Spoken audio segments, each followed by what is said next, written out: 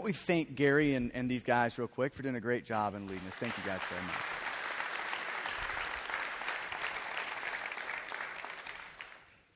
Ephesians chapter 5, that's where we are, Ephesians chapter 5. And let me just go ahead and try to preface with, go ahead and put your thumb in 1 Peter chapter 3 and Genesis chapter 2. 1 Peter 3, Genesis chapter 2. Okay, so I'm not sure if you've ever had that moment.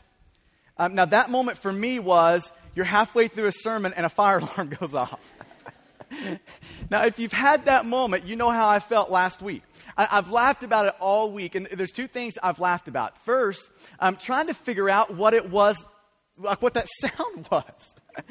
My first inclination, no kidding, you got to try to preach with these sort of thoughts going through your mind. My first thought was a pterodactyl had gotten loose in the building somehow, right? And then my second thought was that resembles the sound of a person vomiting. And so, yeah, I mean, I'm telling you, you got to try to hold that together, right? And so my second thought, and this has just cracked me up all week thinking about it, is we had basically our biggest day of Stonegate last week.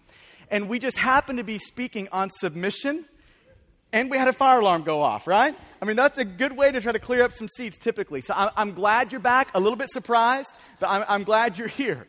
And so Ephesians chapter 5 is where we are. And here's going to be the game plan today.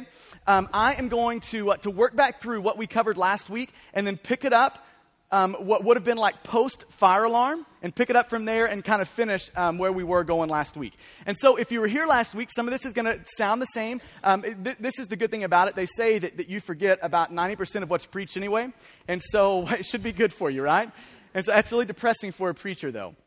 And so we're going to work back through that and then pick it up and kind of finish where we were going last week.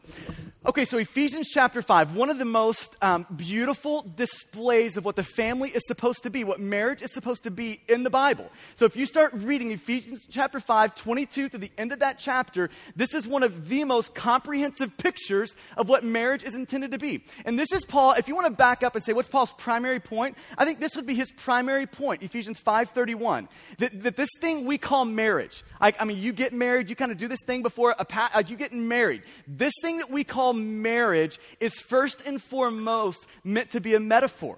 It's meant to be a gospel display. And so when people see marriage, they are seeing a picture of what the gospel is. Okay, this is the primary point that sits over this passage. Is your marriage is your primary way of preaching the gospel. Your first and primary way is through your marriage. So now this is what leads us to say statements like this, that this is why marriage not only needs to be redeemed in our culture, but in our churches. You don't have to be overly brilliant to look around and see that marriages aren't doing that well, right? And so even in our churches, marriages aren't doing that well. And so here's the thing with your marriage. The glory of God is at stake with your marriage. The gospel is at stake in and with your marriage. This is why we've got to redeem them in churches. And this is why my hope, and this has been like a big burden over me for the last couple of weeks and the weeks to come, is that God would kind of set our marriages on a gospel glorifying display. That would be the trajectory of our marriages. That your marriage would get on that trajectory of displaying the gospel. Okay, so it's not only marriage that needs to be redeemed. In our churches, though, to take that a step further, and this is what we talked about last week as we kind of started looking at the wife's role, we talked about this fact that the roles, God's design for men in marriage and women in marriage needs to be redeemed in our churches. It is to the church's detriment that churches are scared to preach these things, that pastors are terrified to preach these things. So rather than jumping into them, they just walk around them. They just kind of skirt them, right? That's to the churches and our ladies, our wives. That's to our detriment that pastors do that. And so I just want to tell you up front, this is my hope for today.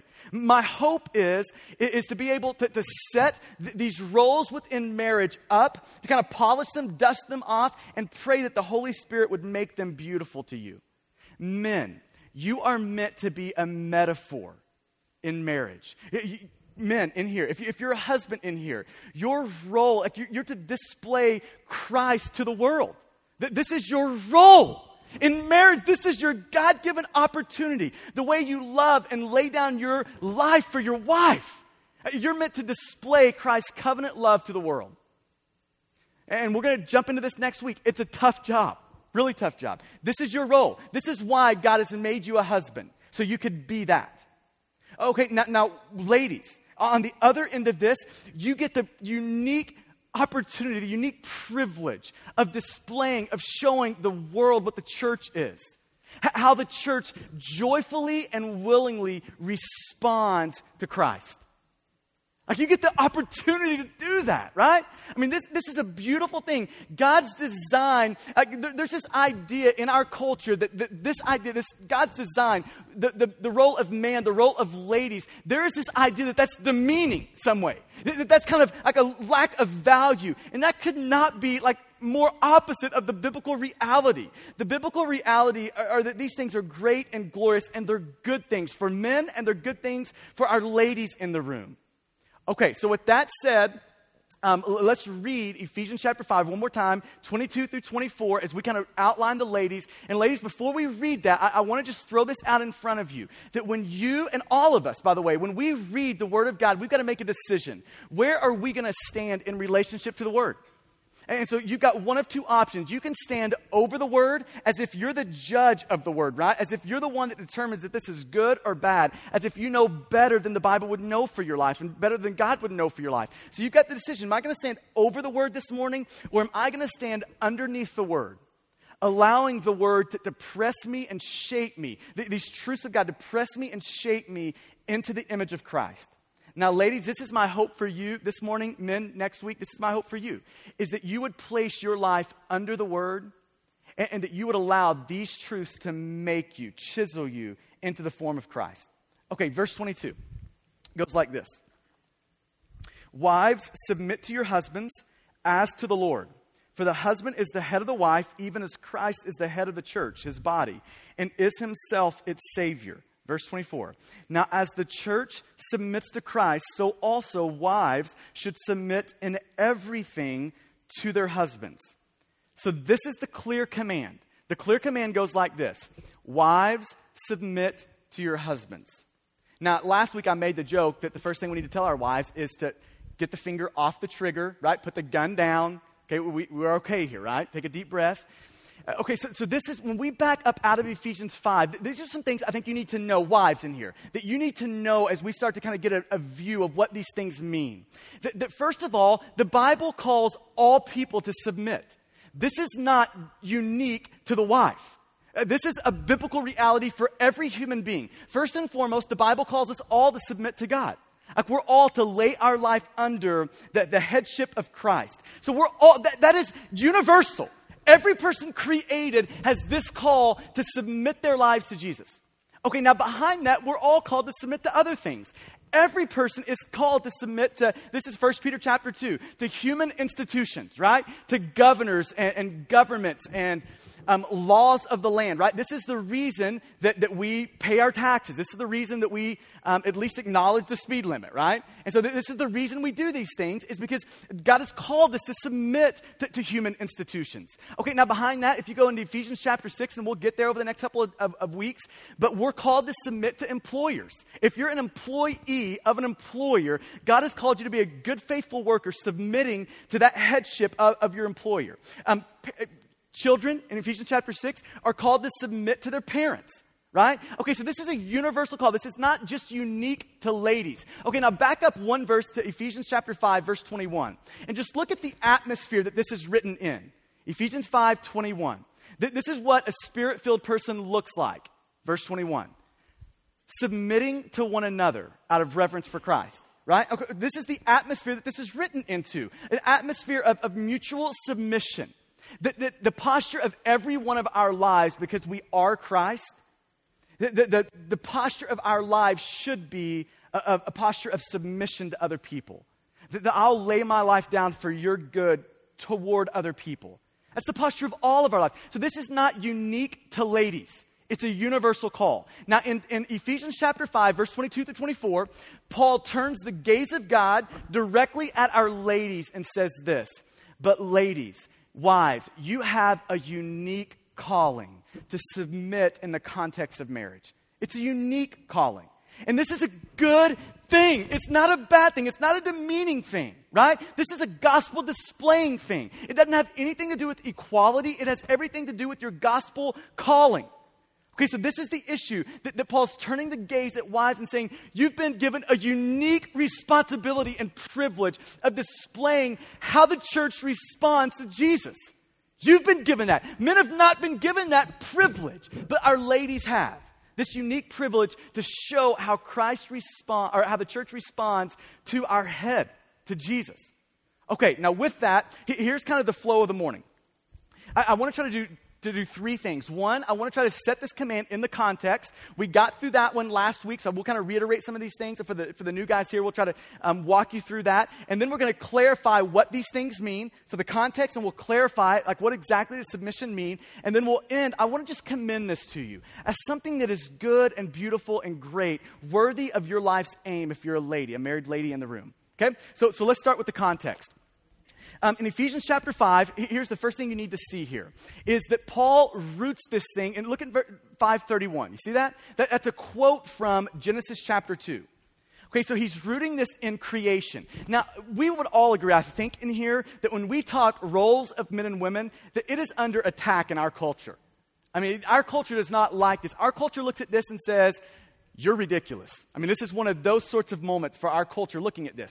Okay, now even people inside the church do the same thing.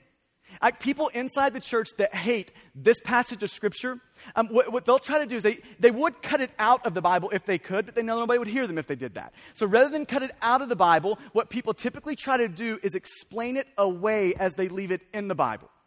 Okay, now one of the primary ways people do this is by saying that this command is cultural. So if you go back to first century living and first century culture, women were like possessions, not people. And so this command is more of an issue of a cultural sin than it is a command of God, right? Than God's original intent. Okay, now this is the response back to that. Is God does not, and Paul does not, root this command in culture. He roots this command in creation. Okay, now this was the three statements we used to kind of form the context of this idea of submission. Okay, the first kind of statement here is that God designed submission. Okay, so we looked at Ephesians 5:31. It traces back to Genesis chapter 2. And so we just walked through how God created man and woman, right? And so in Genesis chapter 2, if you want to flip there, feel free. In Genesis chapter 2, verse 7, God, he takes some dirt, breathes into it, and there's man, right? Okay, so here comes man, and he places man in the garden, Adam in the garden, and he says, this is your job. I'm going to give you a command. You work it and you tend it. Okay, you glorify God and you worship God. Okay, you cultivate this thing. You build this thing. You make the rest of the earth look like this part of the earth. This was man's role in the garden. Okay, and then, so you got it coming out here, and now God looks in chapter 2, verse 17, 18, right in through there. God looks at Adam, and he makes a very important statement. He says, it's not good for you to be alone. It's not good. And here's what God's saying in that. He's saying that there are no relational equivalents to you, right? Dogs are great. They may be man's best friend, but they're not a relational equivalent to a man, right? Or to a woman. They're not a human being. So God looks at man and says, there's no one suitable for you. You need a help. You need something here. Okay, now God looks at this and says, okay, so here's what I'm going to do. I'm going to make you a suitable helper. I'm going to make you one. And that doesn't say she's helpless. It says she's a suitable helper for the man. Okay, so God tranquilizes Adam. Okay, that's my version. Tranquilizes him, breaks a rib off, and makes woman. Okay, now here's the key statement I want you to grab when we're talking about this idea of rooting it in creation. That God designed woman from Adam. His rib, broke off the rib, here's woman, and for Adam, a suitable helper for Adam. And that is not a bad thing. That is a good thing. So this is God's design. It's rooted, this is how Paul relates all this. It's rooted in creation, not culture, right? And so we would all say that we are equal before God. This has nothing to do with value or dignity, any of those things. We're all perfectly equal before God, made in God's image, equal. But yet God makes us distinct, different roles to do different things. This is what it means to be male and female. So we're affirming equality, but we're also affirming distinctions. That God has made us man and female, okay, different in the midst of that. Okay, so this is God's original design. It's a good thing. Ladies, it's a good thing. Men, it's a good thing. This is God's design, and his design is good. It's a good thing because it's God's thing, right? Okay, now this is the second part of this. So we've got God creating. It's a good thing. This is God's design. And now we said this. In Genesis chapter 3, man distorts this image of submission. Okay, so when I say man, I'm talking man and woman. Us all. We distorted this thing. And so when you start to play this out, God makes the woman. Right? And so Adam wakes up and sees her, and Michael Bolton, like he starts singing in the background when man loves a woman. This is the first, right? This is the first love song in Scripture. Look at chapter 2, verse 23. First love song in Scripture goes right here. Bone of my bone, flesh of my flesh. It doesn't really sound like when a man loves a woman, but that's the same idea. This is poetry in place here. Okay, so you've got it going well for man and woman. Then you get to Genesis chapter 3, verse 1, and a serpent, Satan, shows up. Convinces Eve to bite the fruit, to eat the fruit. Gives it to Adam. He bites it. And at that moment, okay, listen to me here. At that moment, that's what theologians would call the fall. And at that moment, everything in God's good creation was distorted. God's design was distorted. Okay, so God's creation is now broken. Okay, now just think about the ways this plays out. Now alcohol, for the first time, produces alcoholics. Now the beauty of sex has this other face and can turn into the horror of rape and incest and pornography, right? And so goes the story with submission. Okay, at that moment, at the fall, authority and submission, God's original design was tainted, was distorted. Okay, now look at Genesis chapter 3, verse 16. And you're going to see how this curse plays out, the effects of this sin plays out. So we talked about this last week. Genesis 3:16, it says about the woman, your desire shall be for your husband. Okay, now that does not mean, and we said this last week, that does not mean that you cannot live without your husband. That means that you're going to have a really, really difficult time living under your husband. That is the effect of sin in our life, in a lady's life. It's not that you can't live without him, it's that you're going to have a hard time living under him. Okay, the same word desire is used in Genesis chapter 4, verse 7, when God is talking to Cain and he says, Cain, sin is crouching at your door, and sin's desire is for you, to rule over you, to master you, to overpower you. This is sin's desire for you. Same word in Genesis 3:16 when God's addressing Eve and saying, your desire is for your husband to rule over, to usurp his authority, to work around his authority. This is your desire, right? Okay, so this is what we talked about last week. That the fall, this sin, it creates this tendency in women to go to one of two extremes. Extreme number one, and by the way, these are the same tendencies that men go to. Extreme number one is to produce really dominant women. I will rule over him. I'll command the ship. I'll wear the pants. I'll control this thing. I'll be that in our marriage. Okay, now ladies, if you do that in your marriage, here is what you are doing to your man. If you go that route, if you're going to be the dominant, I'll control this thing, you're emasculating your man. That's what you're doing. I think it's really interesting when you look at this passage in Ephesians chapter 5, he starts with ladies. I think I would have started with men. I think I would have said, okay, so if you're the head, let's start with you. But you know why I think he starts with the ladies? Is because it doesn't matter if your man is the Apostle Paul. If you don't follow him, he can't lead you, right? And so it starts with just a joyful willingness to be able to follow.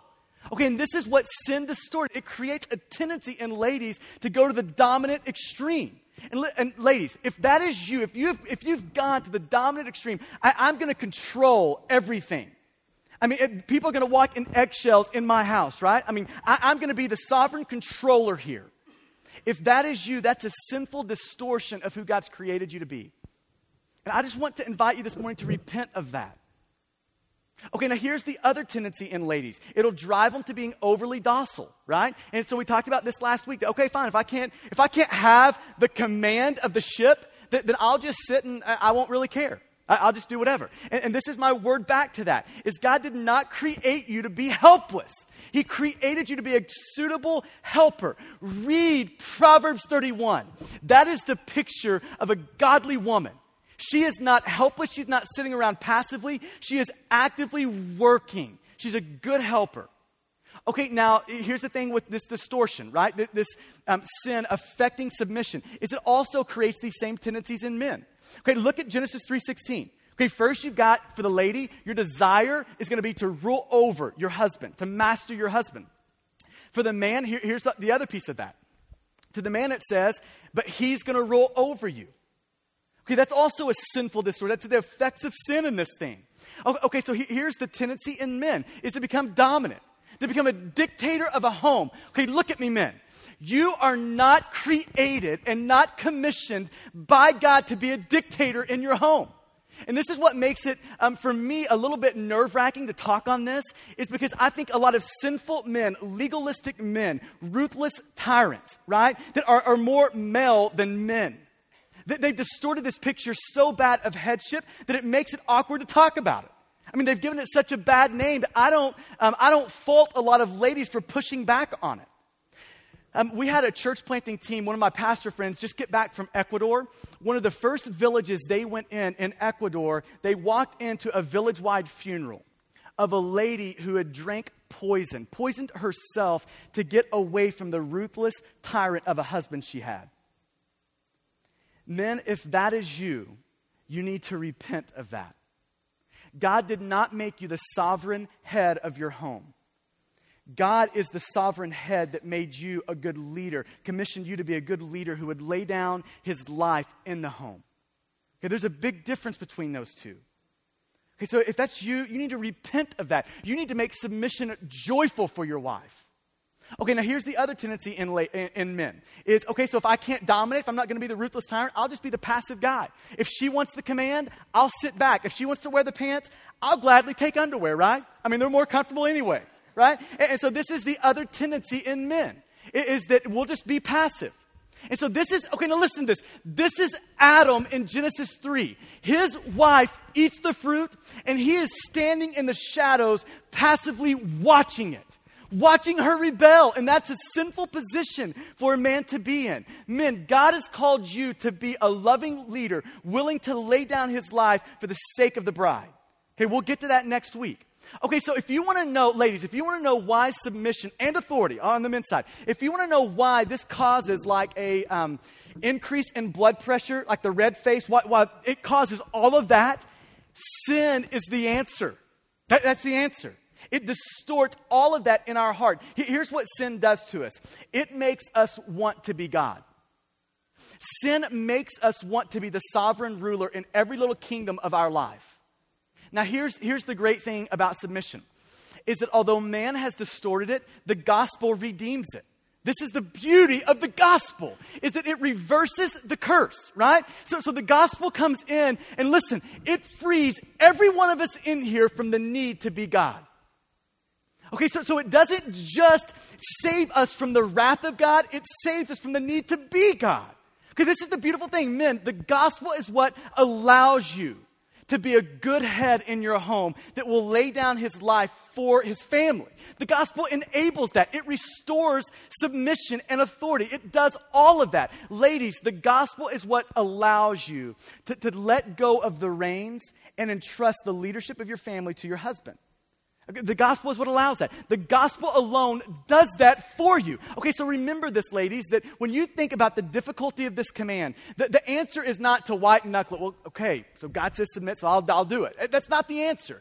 The answer is the gospel. Remember, in the first 3 chapters of Ephesians, as Paul is laying the context for this command, in the first 3 chapters of Ephesians, Paul gives one command. As he's defining the gospel, one command. The one command in the first 3 chapters is remember the gospel. So this is why we say around here, the most important thing you can do in life is know the gospel. The most important thing you can do daily in life is remember the gospel. It is what allows you to love and follow your husband like God has called you to. The gospel redeems it. The gospel restores the beauty of submission. And listen to this. And it also makes submission possible for us, right? Okay, so this is the context. Okay, now to clarify. We got like halfway through the clarify section last week. So under the clarify, let's try to define what it means when we say submission. And here's what submission means. Submission is the joyful willingness to follow the one that God has placed in authority over you. Okay, that's what submission means. The joyful willingness to follow the one that God has placed in authority over you. So wives, that means it's joyful. This is not a begrudging thing. This is not well, my husband pulled the gun on me, okay, it's not that. This is a joyful thing. Submission is first a posture of the heart. Okay, so submission is an internal issue. It's an attitude before it's an action. So it's a joyful thing. Okay, so you've got joyful, and then you've got it's a willing thing. Okay, that word submit in verse 24, that's in the passive voice. That means it's voluntary. That means it's a choice of a lady. It's a gift that a lady can give her husband. Okay, so it's a voluntary issue. It's a willing thing, and then it's to follow. It's to give up the primary responsibility of leadership and to hand that to your husband. Okay, that's what it means to follow. And then we follow the one that God has placed in authority over us. So what we're saying is that God, look at verse 23. It says the husband is the head of the wife. That's in the indicative mood. Here's what that means. Indicative means it's not a command. That's an imperative, right? An indicative is a statement of fact. It's like saying the stage is black. It's like saying the sky's blue. It's like saying the fire alarm went off. It's like saying white men can't dance. All of those things are statement of facts, right? Okay, so God is not saying that the man desires it. He's not saying that the man demands it. He is saying that this is God's statement of fact. The husband is the head of the wife. Okay, so it's a statement of fact that God's saying here. So it's recognizing, submission recognizes that God has placed authority over all of our lives, and it's the joyful willingness to follow the one or the thing that God has placed over our lives. That's submission. Okay, now let me give you some things it's not. And we went through a couple of these last week. Number one, submission does not mean, okay, it does not mean this. It does not mean that a wife is unequal to her husband in value, capacity, or competency. It doesn't mean that. Okay, so submission, like when we say there's different roles, that does not mean there's an inequality of worth. It has nothing to do with worth. I think a lot of guys in this room, me included, would say that my wife in a lot of areas has more competency and more capacity than I do. I mean, there's a lot of areas that my wife is just clearly better than I am. And the men should say amen right there, right? Okay, good. That would be a smart thing to do, guys, right? Okay, so there's a lot of areas where I would it has nothing to do with value, capacity, competency. It has nothing to do with those issues. Ladies, listen, this is all to do with your calling by God. This has nothing to do with your quality. It has everything to do with the gospel calling in your life, right? Okay, so it doesn't have anything to do with the value. Okay, number two. Submission does not mean oppression. Submission does not mean oppression. So in our culture, a lot of times that's what people think it means. That is not the biblical picture of submission or authority or headship. Submission does not mean oppression. And men, look at me, men. The only reason submission would ever feel like oppression is when headship equals dictatorship. That is the only reason it ever would. But when headship equals loving as Christ loved the church, laying down your wife as Christ loved the church, when headship means that, which we'll talk about that next week, when headship means that, then submission turns into liberation. It turns into a very freeing thing for a wife. When men love as Christ loved the church, then it breathes gospel air into the home. Okay, this is the idea. It doesn't mean oppression. Number three, submission does not mean the husband is the wife's ultimate authority. Okay, so the husband does not replace Christ. The husband lives under Christ. And ladies, we talked about this last week, how submission stops where disobedience to Christ starts. So wherever that line is, if your husband tries to lead you out from underneath Christ in a sinful direction, then you've got a gospel obligation. Your first responsibility is to Christ to say no to that. And so we talked about Acts 4 last week where Peter and John are preaching and the government officials come to them and say, listen, you've got to stop preaching. You can't do it anymore. And their response is, I can't do that. You'll have to kill me before I can go there. Okay, so here's what we're saying. Submission does not mean sin. We never submit our way into sin. And let me kind of clarify this with careful words here. We never submit our way into clearly defined sin. Okay, we're not saying something that's subjective. We're not saying, well, I kind of think this, he kind of thinks that. I kind of think a $3,000 shopping spree would be appropriate. He kind of does. We're not saying that, right? That's not the issue. We're saying clearly defined sin. That's where your obligation to submission stops. Okay, now wives, I want to clarify just this piece. When you say no to your husband, there is a way to do that in such a way that it rises and kind of raises the tension, right? And there is a way to do that suppresses the tension. And what submission is, it's a joyful willingness. So more than anything, submission is a disposition, just a way we would posture ourselves toward our husbands. So when we disagree, it goes more like this. I want to follow, the disposition is, I want to follow you. Now, I would love to follow your leadership, but you're not letting me. I mean, that's a completely different way of saying it than, you're a pagan.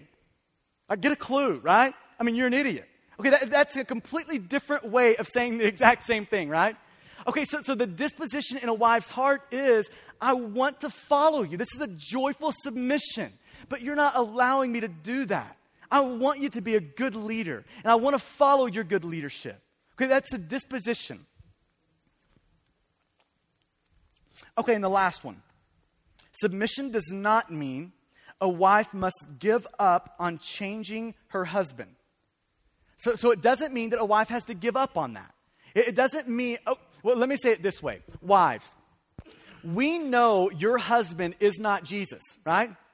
And we know that you know your husband is not Jesus. So we're clear on that. There is no question on that. So it's not an issue of that. Is he perfect? It's not an issue of perfection, right? Okay, so you can't go there. So submission does not mean that a wife must give up on changing her husband. Okay, now wives, I'm going to give like a timeless secret to you right here, right? I mean, this is worth you coming this morning right here. And this applies both ways, but wives, you need to stick this in your back pocket. Nagging will never work.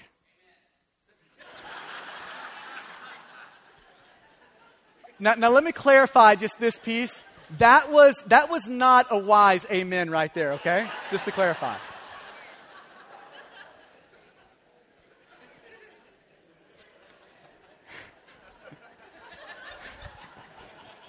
That was almost like a fire alarm, right? That was close. As a matter of fact, this is right where the fire alarm went off last week.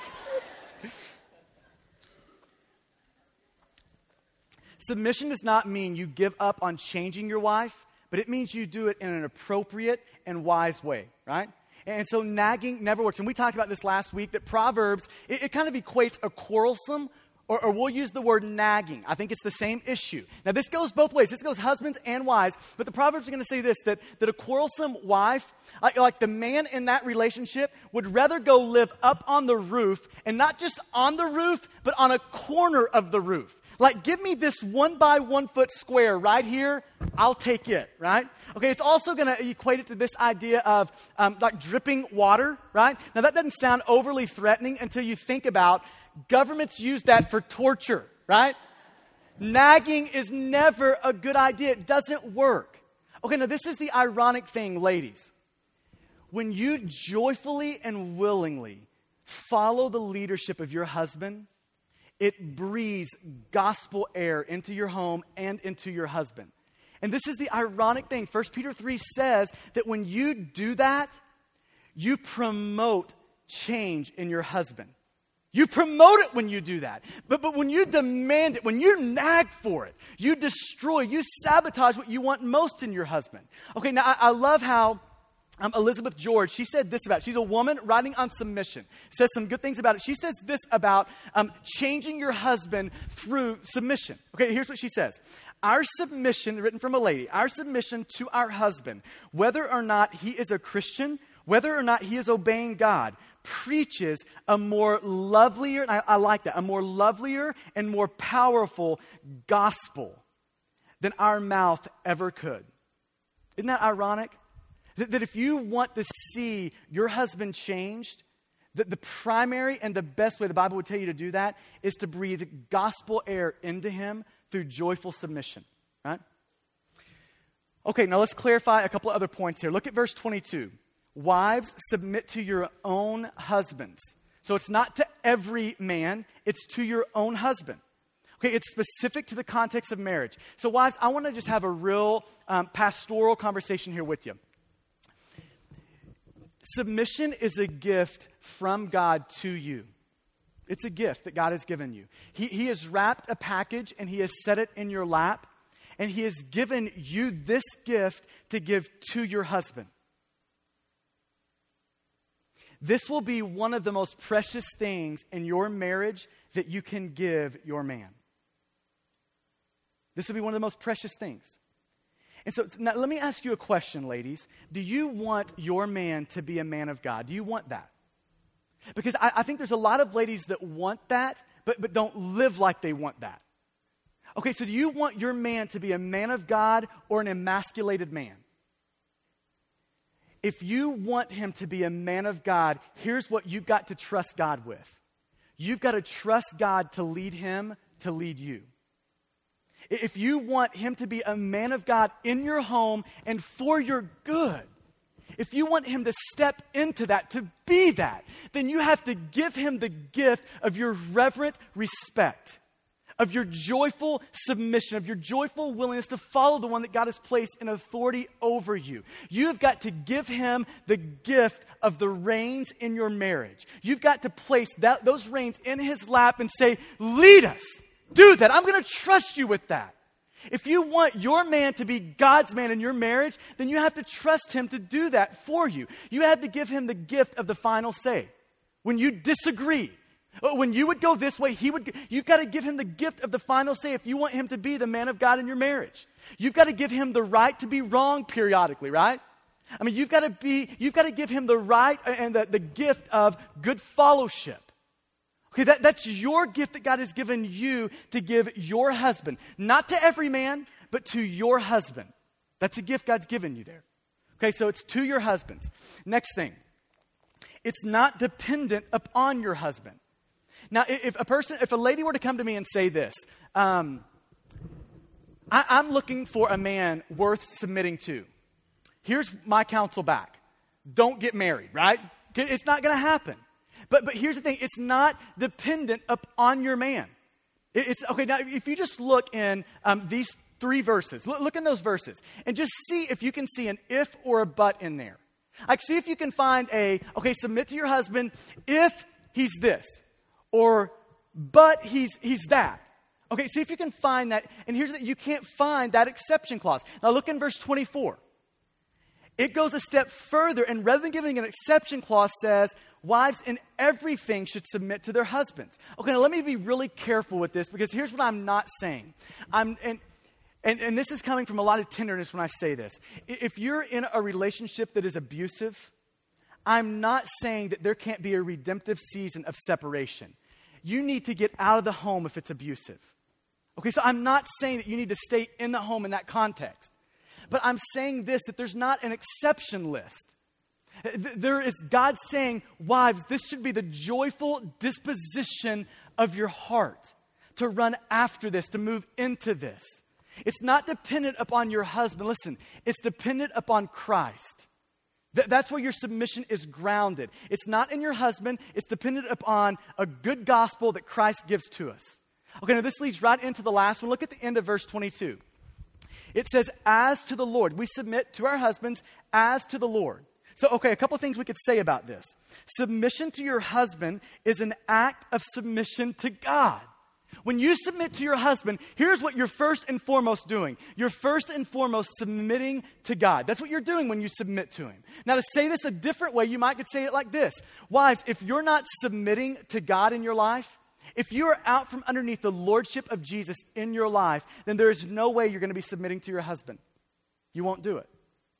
So it's first and foremost an act of submission to God. I like how one pastor said it. He said this: your joyful willingness to follow the leadership of your husband says more about God in your life than your husband. We getting that? It says more about God than your husband.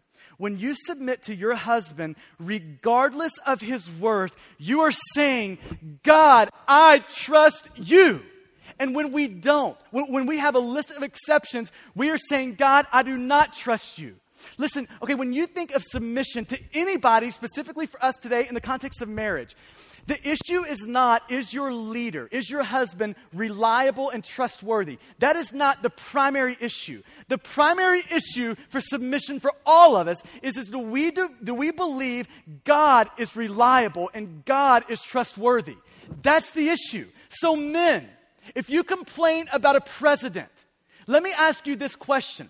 Or maybe make this statement. It's not an issue of whether or not you believe he's reliable, he's trustworthy, regardless of where you stand on it. It's the issue is, do you believe that God who placed him in and over us is trustworthy and reliable? Teenagers, it's not an issue of whether or not you believe your parents are trustworthy and reliable. The issue is, do you think God who placed them over your life is trustworthy and reliable? Wives, it's not an issue of whether or not your husband is reliable and trustworthy, but do you believe the God who placed him there is? That's the issue. Okay, now listen, here's what happens in marriages, especially when they go difficult. The first thing we do is instantly go back to, I was a complete moron when I agreed to marry the guy, right? And so this is where we instantly go. What was I made a complete mistake. Like, I met this guy. I kind of cleared the smoke to kind of see across the room in the bar. And he's passed out over the pool table. And it was love at first sight, right? Okay, so this is where we go when marriages get difficult. Okay, now I want everybody to look at me here, because I want this to stick in your brain. The same God who sovereignly made you, sovereignly married you to that man. So submission is first and foremost, do you believe that God is good in what he has given you? Do you believe that God is good and working for your good when he placed that man in your life and over you in your life? I mean, do you believe that God is trustworthy? That's the issue. It's as to the Lord. Okay, so we'll finish this up by trying just to commend this to you, that this is something good. And I know that our culture rails against this. The church rails against this. But I just want to plead with our ladies in here that this is a beautiful thing, and we need ladies who are willing to live in it and show what good biblical womanhood is. Okay, so with that said, let me just kind of throw 3 statements out there as just commending this to our wives. Number 1, wives, God's design is good for you. It's good for you. And so do you believe that God is working for you in this? His design is good for you. And here's the problem with all of us to some degree in this room. We've all been enculturated. It just varies in degrees. Okay, enculturation, we've introduced this word the last couple of weeks. It's when the things and the way culture would view life becomes more normal for us than the way God views life. And this is our problem. We have breathed cultural air for so long that these things don't seem beautiful. When biblically, God looks at these things and says, these things are great and good and glorious because I've made them for you, for your good. God's design is for your good. And I just want to commend that to you. I just want to gently say that this is your best chance of your best marriage. There's a lot of different ways you can live, and there's a lot of different ways you can do marriage. But I'm convinced that there's not a better way to live and a better way to do marriage. That there's not a more satisfying way to live and a satisfying way to do marriage. God's design is good for you.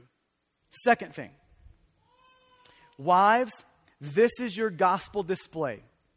I just want to commend that to you. That this is your unique opportunity to show the world how great it is to live under the headship of Jesus. This is your gospel display. I love how Paul Tripp defined the gospel. He said the gospel is Christ doing the unthinkable for the undeserving. And wives, when you submit to joyfully and willingly follow the leadership of your husband, when you do that, you are displaying the gospel. You are doing the unthinkable for a very undeserving man. This is your gospel exhibit. This is your primary way that you get to show the world that Christ is good.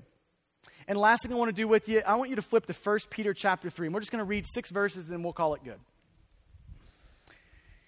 Last thing I want to commend to you for the ladies is for you to remember Sarah.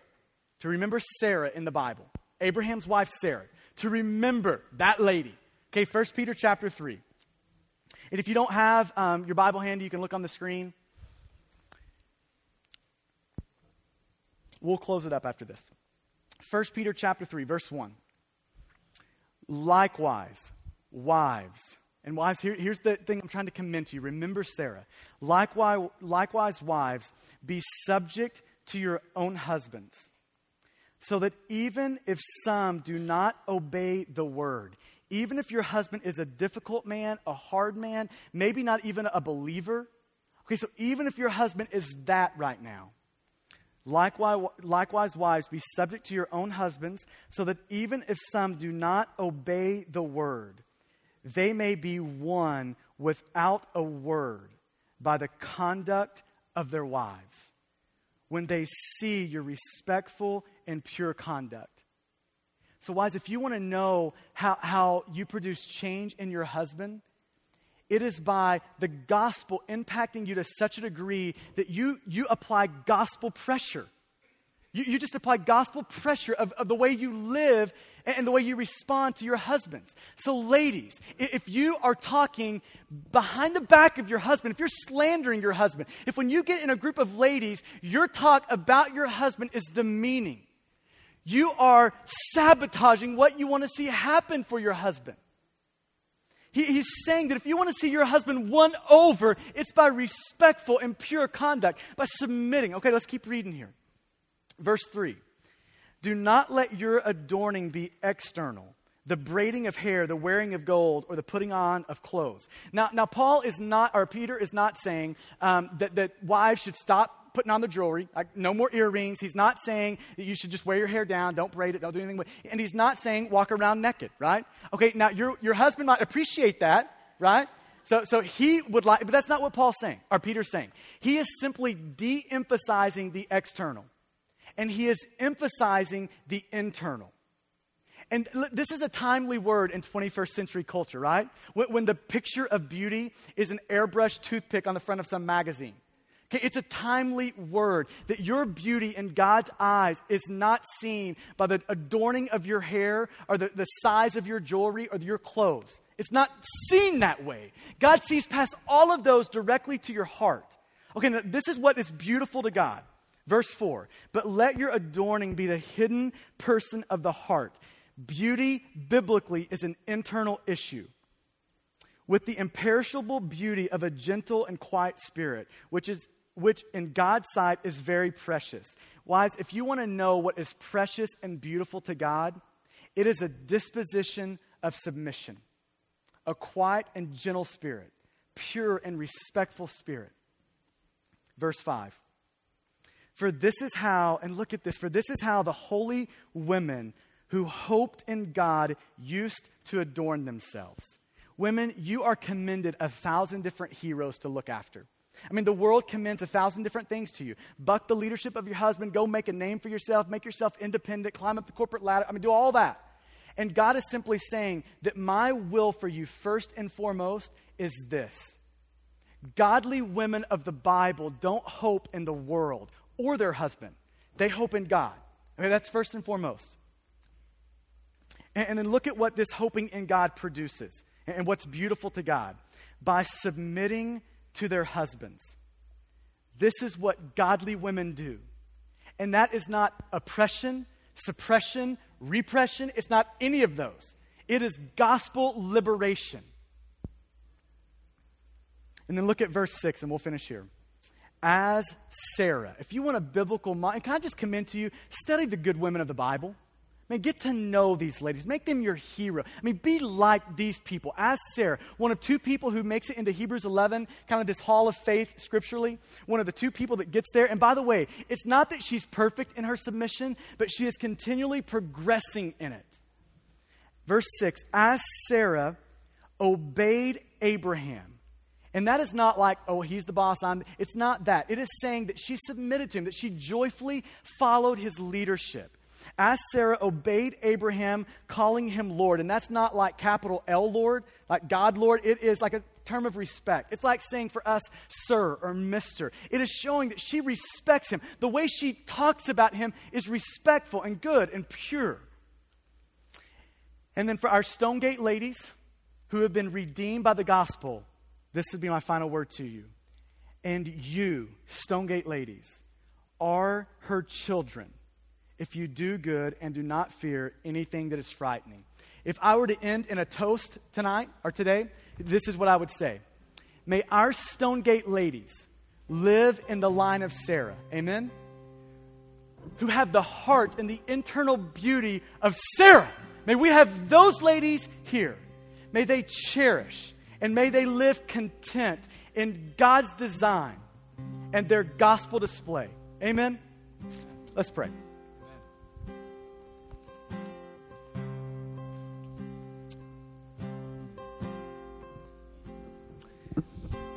Singles, let me just say a quick word to you. If you are not married in this room, marriage does not give you the capacity to submit. It won't do it. To the single ladies, marriage is not your ticket. Okay, so if you're looking for that to cultivate these things, that's not how it happens. You have to cultivate those things before you get married. So you need to be praying that God would walk you deeper into the gospel, that God would start giving you a capacity to joyfully and willingly follow those people that God has placed over your lives. So wherever you are now, start there. If you're in difficult situations now, that might be God's design for you to make you a good woman in the line of Sarah in your marriage. And to our married ladies, I just want to ask you the question, does this describe how you relate to your husband? Does it and don't trust yourself with that answer, right? I mean, ask your husband. I mean, does that describe me? Is this me in our marriage? I mean, where are there areas and things I can improve on? Where are there areas I can joyfully and willingly follow you in a better way? And ladies, when you do that, you apply a good gospel lean onto your husband without saying a word. So ladies, man, I pray this for you. I hope it for you. I pray that the Holy Spirit, as He just settles these things over your heart, makes these things beautiful. These are good, godly aims for your life. Godly aims for you.